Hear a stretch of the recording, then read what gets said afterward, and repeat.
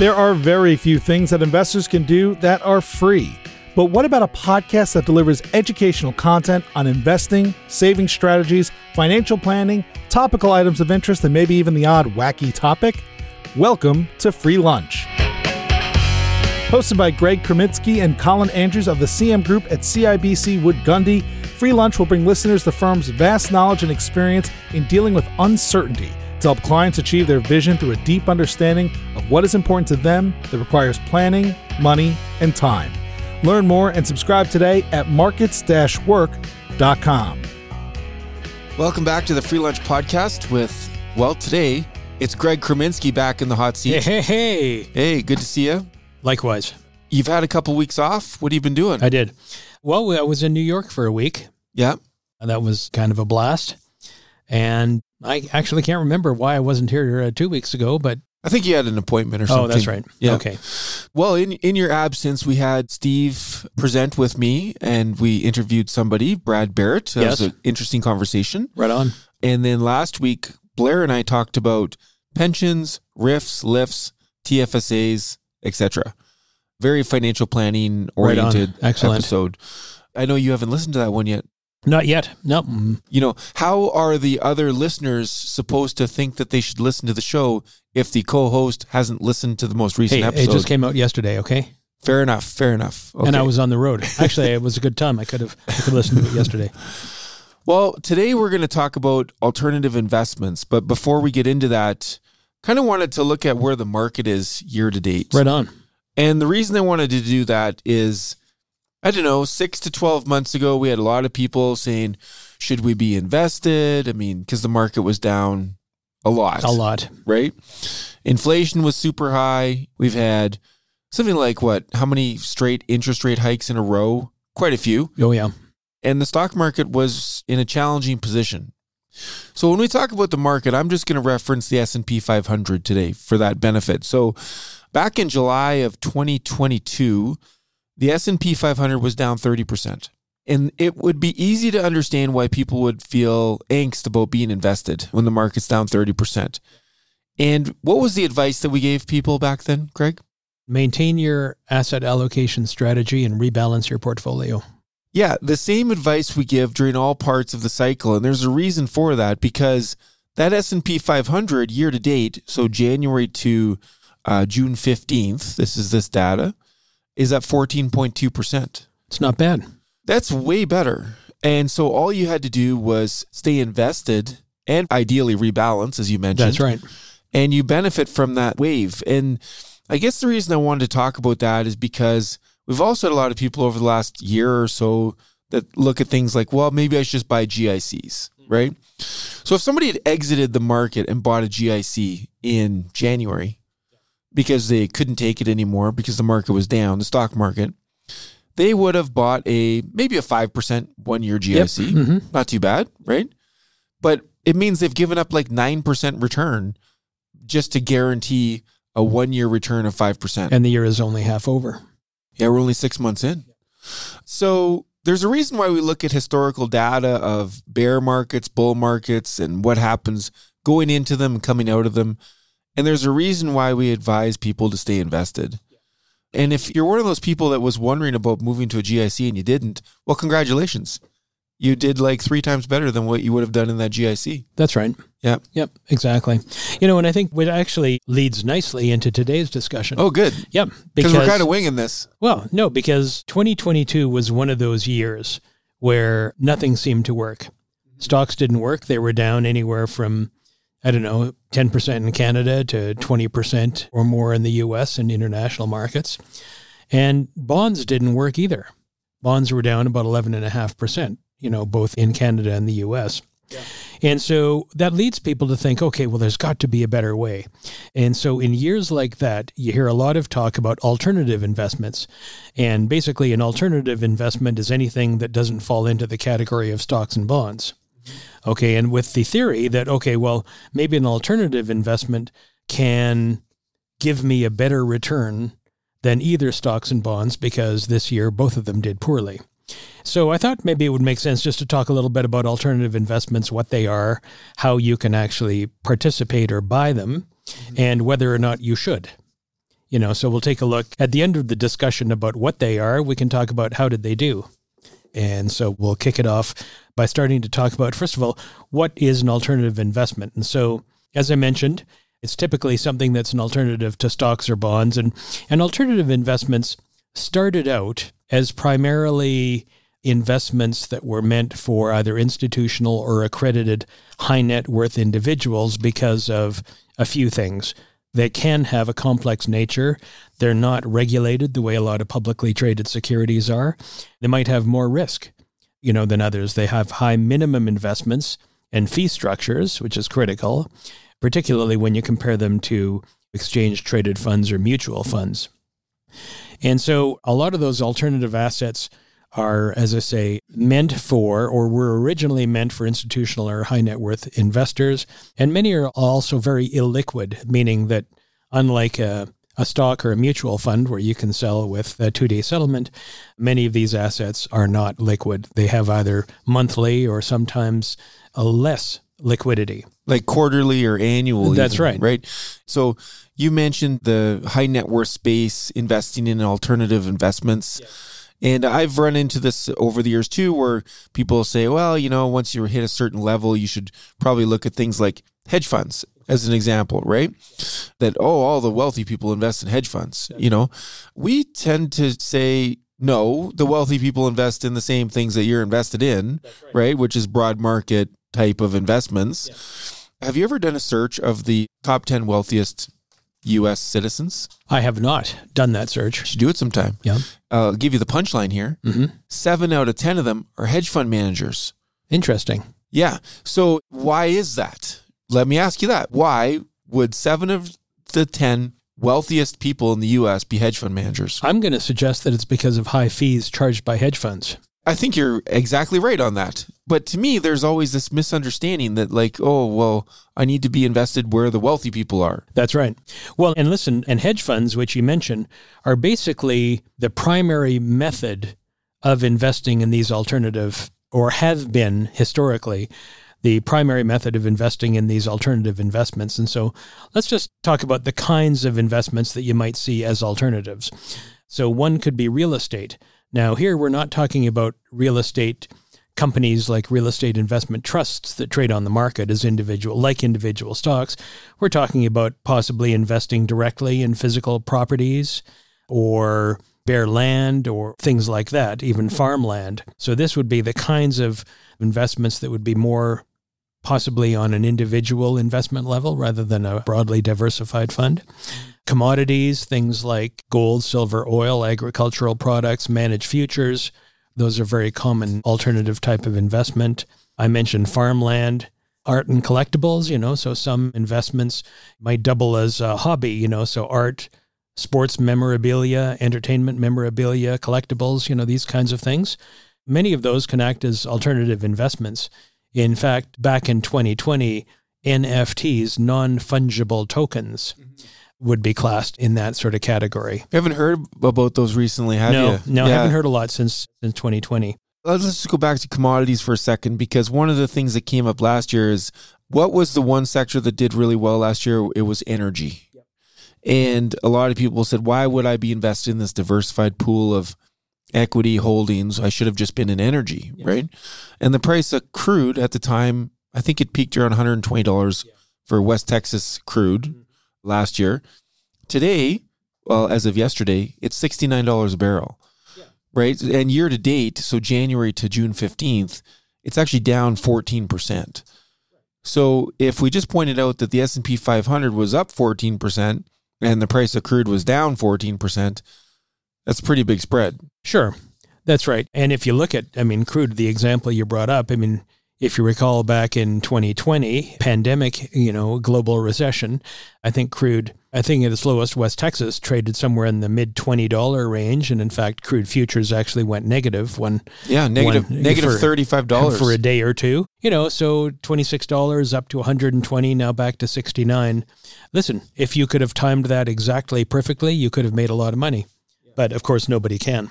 So we're just talking a little bit about the types of investments that might be classified as alternatives. Certainly cryptocurrencies we've heard a lot about over the last number of years, and that would certainly qualify.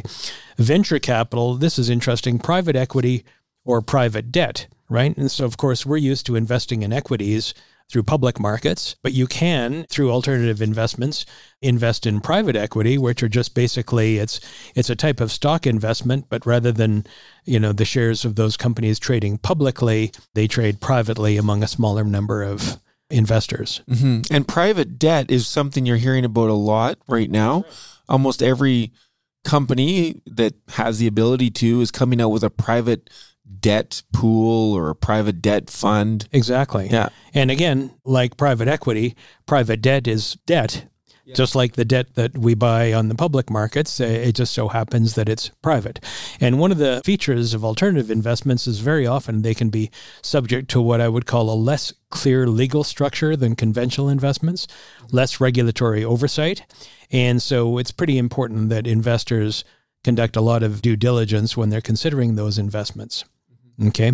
Now, typically, again, as I mentioned, a lot of these alternative investments and hedge funds are available only to accredited investors, with those people with net worth maybe exceeding $1 million, let's say, or with annual income of $200,000 or $300,000, whatever the limits might be, depending on your jurisdiction.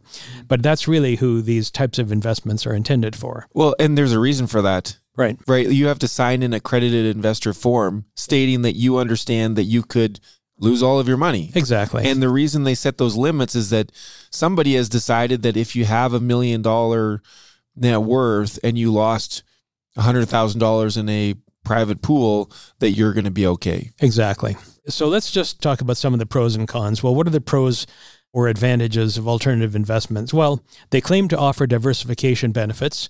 I'm going to address this a little bit later. They claim to offer higher return potential than traditional investments. Okay. And that would certainly be, the claims would be that these will do better when the other investments don't do well. They may offer some protection against inflation. That would be the theory of things like commodities, primarily in real estate.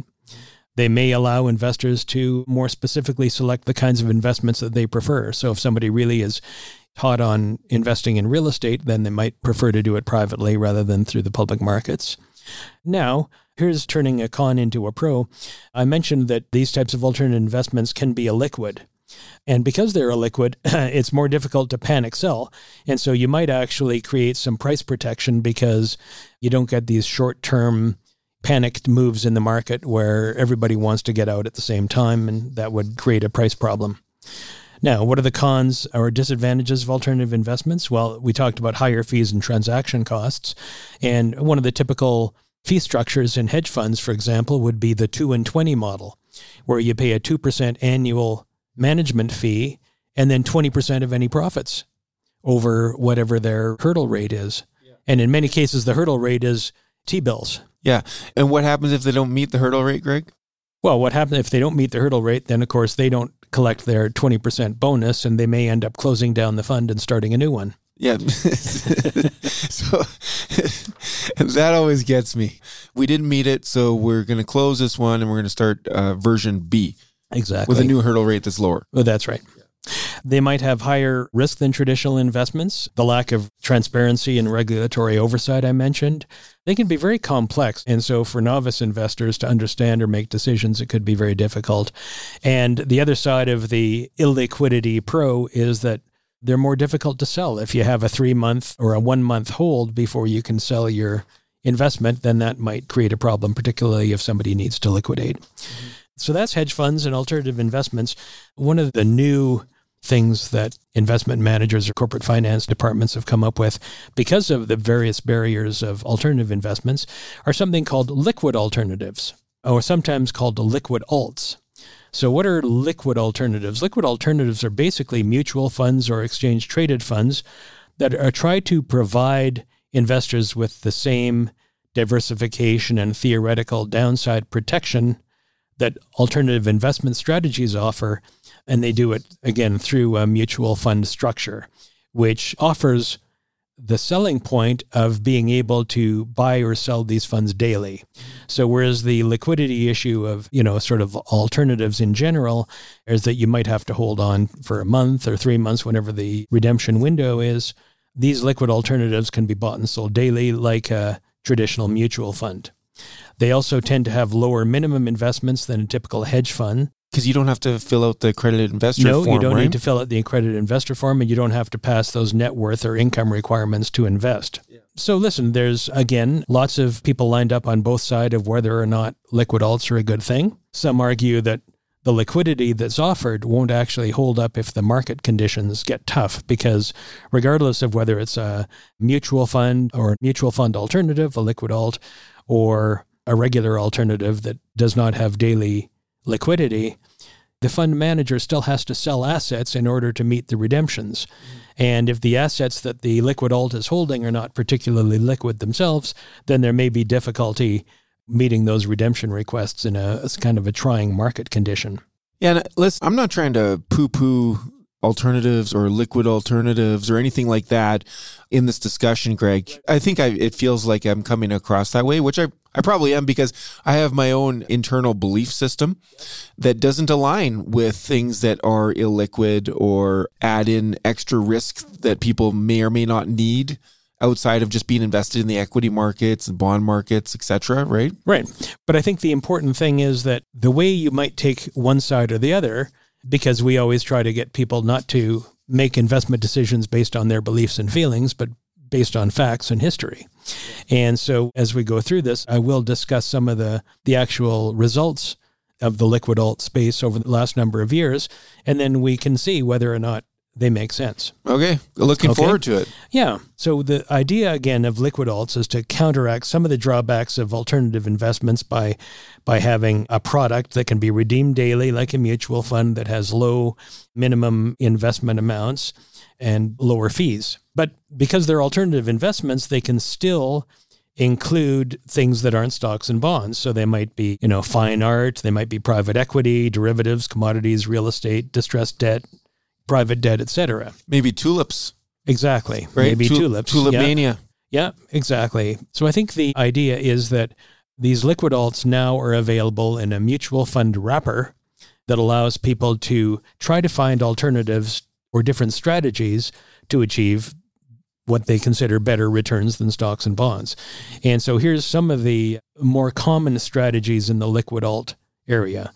Okay, the first one would be long-short equity. Now, that's a typical hedge fund strategy where the fund managers try to use both long positions, meaning buying stocks that they believe are going to outperform the market, and then shorting, meaning selling stocks or selling the entire market, something that they think will underperform on average. And so you could be net zero with your stock exposure. And so it may be a little hard for people to understand, but of course we've talked about in the past that you can sell a stock that you don't own. Mm-hmm. Well, look at GameStop as an example, right? Yeah, and so you sell a stock you don't own, you have to borrow it, and there's a cost to that, with the goal of buying it back later at a lower price. Yeah. Well, I think the easy way for me to understand this, and the way I would describe it to somebody, is like, let's say somebody believes that the U.S. stock market is going to have a negative return for the next 3 months, but they also believe in being invested in the equity market in the long run. Sure. So the fund manager could short the S&P 500 in essence, right? But also have long positions in the same market for the long run, right?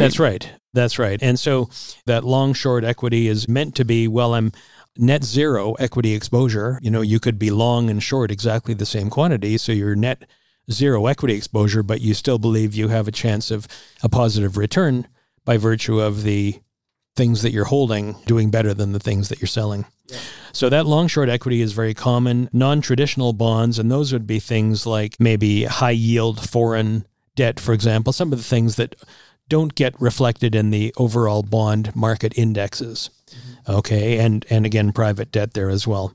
Managed futures, which I mentioned earlier, and these are just ways of investing in typically the commodity futures market, which is just a way of trying to predict the direction of different types of commodities in the future. And those could be precious metals, they could be agricultural products, etc. Sow bellies? Sow bellies, exactly. Isn't sow bellies one? Yep. Yeah. Did I get that right? Pork bellies. Pork bellies. Pork bellies, Yep. orange juice futures. Absolutely. Et cetera, et cetera. Yep. Sow bellies. Where did that come from? Well, okay. They're still pigs. Yeah. They're still pork. And then there's multi-alternative types of funds which combine different strategies such as the ones we already talked about. And then there's a whole range of types of categories that would be included in these liquid alts. So there could be multi-currency. Volatility is something that's traded. People will trade the VIX index, leveraged commodities, etc. So there's a lot of different types of liquid alternatives, many managed or offered by some of the big companies in the U.S., Citigroup, Goldman Sachs, Morgan Stanley, all offer liquid alternatives. And in Canada, most of the large investment firms offer liquid alternative options as well. But wait, what does the data show us? How have these done? Well, exactly. And so we do have some data. And again, as I say, in times like 2022, when traditional stocks and bonds did not do well, this is when people get quite enthusiastic about liquid alternatives. So there's some data from Dimensional Fund Advisors that followed the performance of the liquid alt space, basically from 2006 to 2022. Now, there's been quite a growth in that space over the last 16-year period. And in fact, in the U.S., there was roughly 20 liquid alt funds in 2006 and more than 100 in 2022. And so what they've done is, though, they've looked at the performance of those liquid alts over that entire time frame. And basically their conclusion is, well, the popularity of liquid alternatives can't be traced to strong fund performance. So when they look at the annualized return for those strategies, they found that they trailed that of global stocks by 4.2 percentage points per year. Per year? Or on average. Wait, like make that point again so people can understand that? Tell you what, I'm going to give you the actual numbers as we go through here. But they also underperformed global bonds by 1.7 percentage points from June 2006 to 2022 as well. That's right. Yeah. And so only when they compared it against 1 month U.S. Treasury bills did the liquid alts manage to get a slight return advantage, but with, 10 times higher volatility. So here's some of the returns, So if you look at the annualized return for liquid alternatives from June 2006 to June 2022, 1.73% per year. Yeah. The Russell 3000 index, which is the broad U.S. market index, 9%. The U.S. aggregate bond index, 3.43. MSCI all country world index, 5.94. And the Bloomberg global aggregate bond index 3.44. And so you see that over that entire time frame, they did not do what they claimed they would do.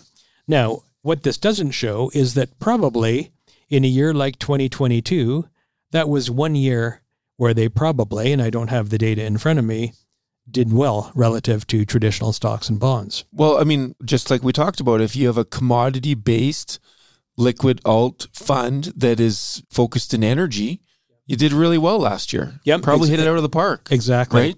But as you said, West Texas was $120 a barrel, and today it's $69. It's probably not doing that great. That's right. Yeah. And so DFA concludes that, when they're considering investments that belong in an investor's asset allocation, they should satisfy one of two main rules, either increasing expecting return or managing risk.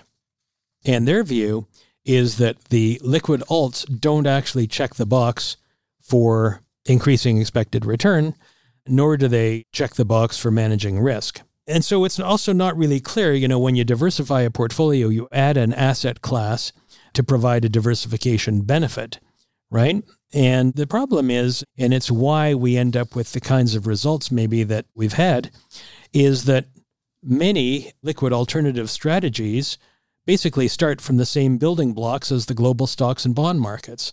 And the only difference is they deviate somewhat in their security selection and weighting, even shorting securities, attempting to deliver positive returns that are uncorrelated to stocks and bond markets. So when we talk about long-short strategies, well, they're just using the public stock and bond markets, and rather than investing in the whole index, they might be buying certain stocks and shorting other stocks as a way to try to add value. But when you slice and dice the same securities, that doesn't really constitute an expansion of your opportunity set. and doesn't really make your portfolio any more diverse. You're still ending holding a portfolio of stocks and bonds. So what's the alternative to alternatives? And essentially, when you look at the stock and bond markets, they are already broadly diversified. As we've talked before, I mean, the global stock market includes over 10,000 securities. Global bond markets, I would argue, probably the same or more, across 40 countries and all sorts of different currencies. And unlike, some of the goals of alternative investments, stock and bond markets have a history of increasing expected returns or managing risks. And so those liquid alternatives may look attractive when traditional asset classes like stocks and bonds are down, like over 2022. But over long periods of time, you may end up being better off just by having a diverse portfolio of stocks and bonds. Yeah, I want to go back to your point that you mentioned DFA made. The 2 points necessary to including something in an investment portfolio was to increase expected return or manage risk. Yeah. And we believe, rightly by the way, that you can increase your expected return and manage risk by adjusting your asset allocation to just the broad stock and bond markets. Absolutely. And that you don't need to add in extra layers of volatility, extra layers of fees to try to make it something that it's not. Well, that's right. And complexity. We always believe it's important for investors to understand what they own. Yeah. And a lot of these alternative strategies are not simple to understand. We talked about long-short strategies. There's convertible debenture, convertible arbitrage strategies, and a number of very complex strategies that they may provide some benefits to people that are actually understand exactly what they're doing. And there's no question that certain strategies can provide decent returns in the long run. But again, they can be highly specialized. They can be riskier. They can be more expensive. And in the end, they may be unnecessary for a typical investor to have a very positive, successful, and an ideally profitable investment experience. Mm-hmm. Yeah, and all I'd like listeners to take away from this is just ask the questions like, is this reasonable? Whatever the investment being pitched to them is, because I'm sure Bernie Madoff's clients all thought that they were doing great, right? I'm not suggesting that these are all like that. Absolutely not. That's not what I mean. But what I mean is like, if you run into a fund that has done, I don't know, some massive return, is it reasonable to expect that return to be replicated in the future? And goes the same for public markets too, like you mentioned. I mean, Cathie Wood's ARC Innovation Fund a few years ago, it returned 150 or 200%, right? And it gathered billions and billions of dollars in assets under management as a result of those returns, and has since lost about 80% of its value. Well, exactly. And a lot of those types of investments, which we've talked about in the past, are thematic investments, and so the ARC Innovation Funds are thematic investments based on technology, healthcare, genomics, et cetera. You mentioned oil and gas. That's a theme. That's a sort of a commodity-based theme, and many alternatives are. Whether it's real estate, whether it's cryptocurrencies, whether it's managed futures or commodities.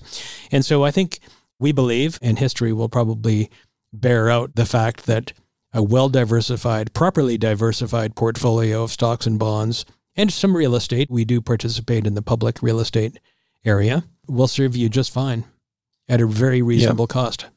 And the further part of my argument, and I know we got to wrap this up right away, but this is all very cyclical.